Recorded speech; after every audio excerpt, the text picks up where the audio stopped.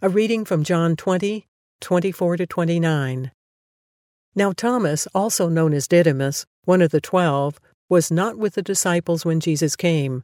So the other disciples told him, "We have seen the Lord." But he said to them, "Unless I see the nail marks in his hands, and put my finger where the nails were, and put my hand into his side, I will not believe." A week later his disciples were in the house again, and Thomas was with them. Though the doors were locked, Jesus came and stood among them, and said, "Peace be with you." Then he said to Thomas, "Put your finger here.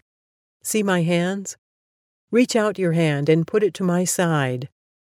Stop doubting and believe." Thomas said to him, "My Lord, my God."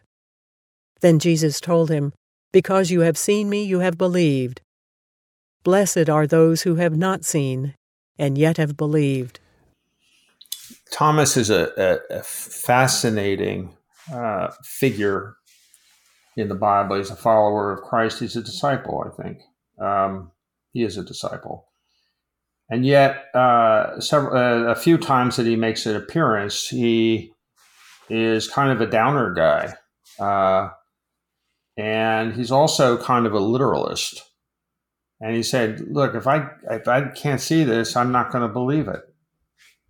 Seeing is believing, I guess. But he kind of is a contrarian and kind of a funny guy following Jesus.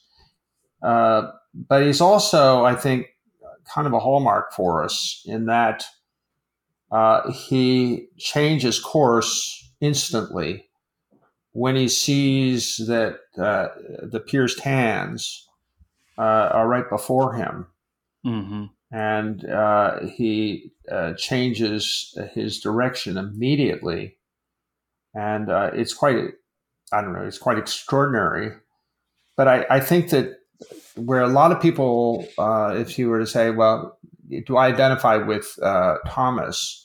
I think we have to explore our own condition a little bit to see if, in fact, a little bit of the doubting Thomas is kind of embedded somewhere within us. Yeah, I mean, totally, especially for some brain types, or personality types.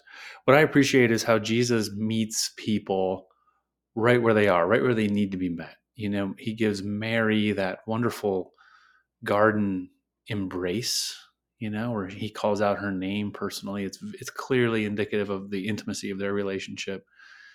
He gives Peter that restoration, the threefold "Do you love me?" which we're going to look at in a couple of days, to restore his three denials of Jesus. And he gives Thomas, the hard evidence, because he knew that's what Thomas needed. And just how gracious and personal our Lord is to go meet people right where they are. And I think you're kind of getting to this too a little bit with what you're saying, Eric. Jesus is still doing that to this day. I meet people all the time who are coming into the faith, coming into the fold, coming into Christ. And each story is different. The Holy Spirit knows, Jesus knows what each person needs. For some people, it's that emotional embrace. For some people, it's restoration of relationship. For some people, it's the evidence, so to speak. Just kind of another example of our Lord's graciousness.